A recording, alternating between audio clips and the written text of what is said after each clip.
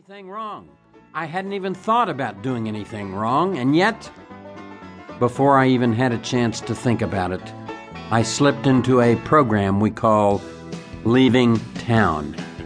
I mean, it happened in a split second, and without even thinking about it, I began creeping for the nearest exit. But then I noticed an important detail. Sally Mae wore a radiant smile.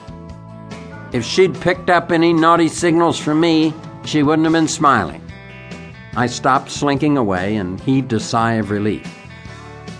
Drover, she seems to be in a good mood this morning.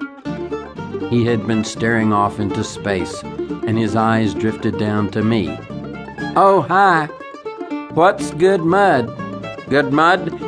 Well, when you add good moisture to common dirt, you get good mud. And good mud is good for the plants and the flowers.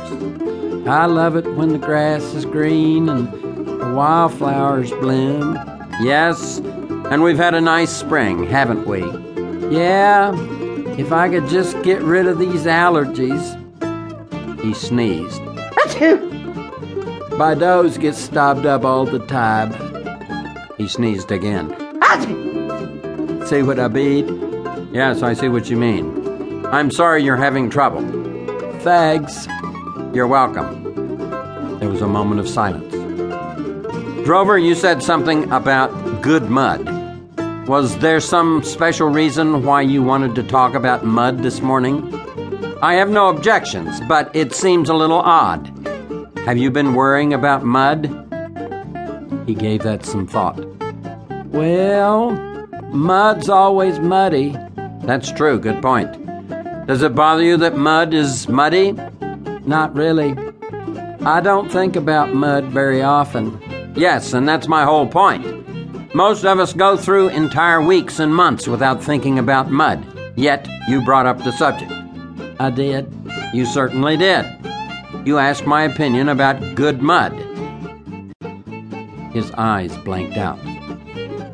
I'll be darned. What did you say? I said, never mind. Why did you bring up the subject of mud in the first place? Well, let me think. He scowled and rolled his eyes around. Wait, I just remembered. You said Sally Mae found some good mud. I took a deep breath and looked up at the sky.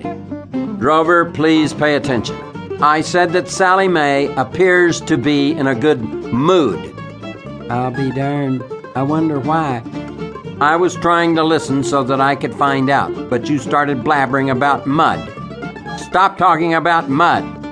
Sorry. Achoo! Gosh, maybe I'm allergic to mud. You're not allergic to mud, but you might be losing your marbles. I don't have any marbles. Maybe that's it. Drover does this all the time, you know.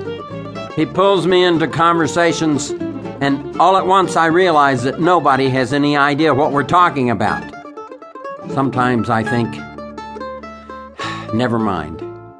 I left him alone with his runny nose and turned my attention back to the house, just in time to hear Sally Mae exclaim, I have an exciting announcement to make.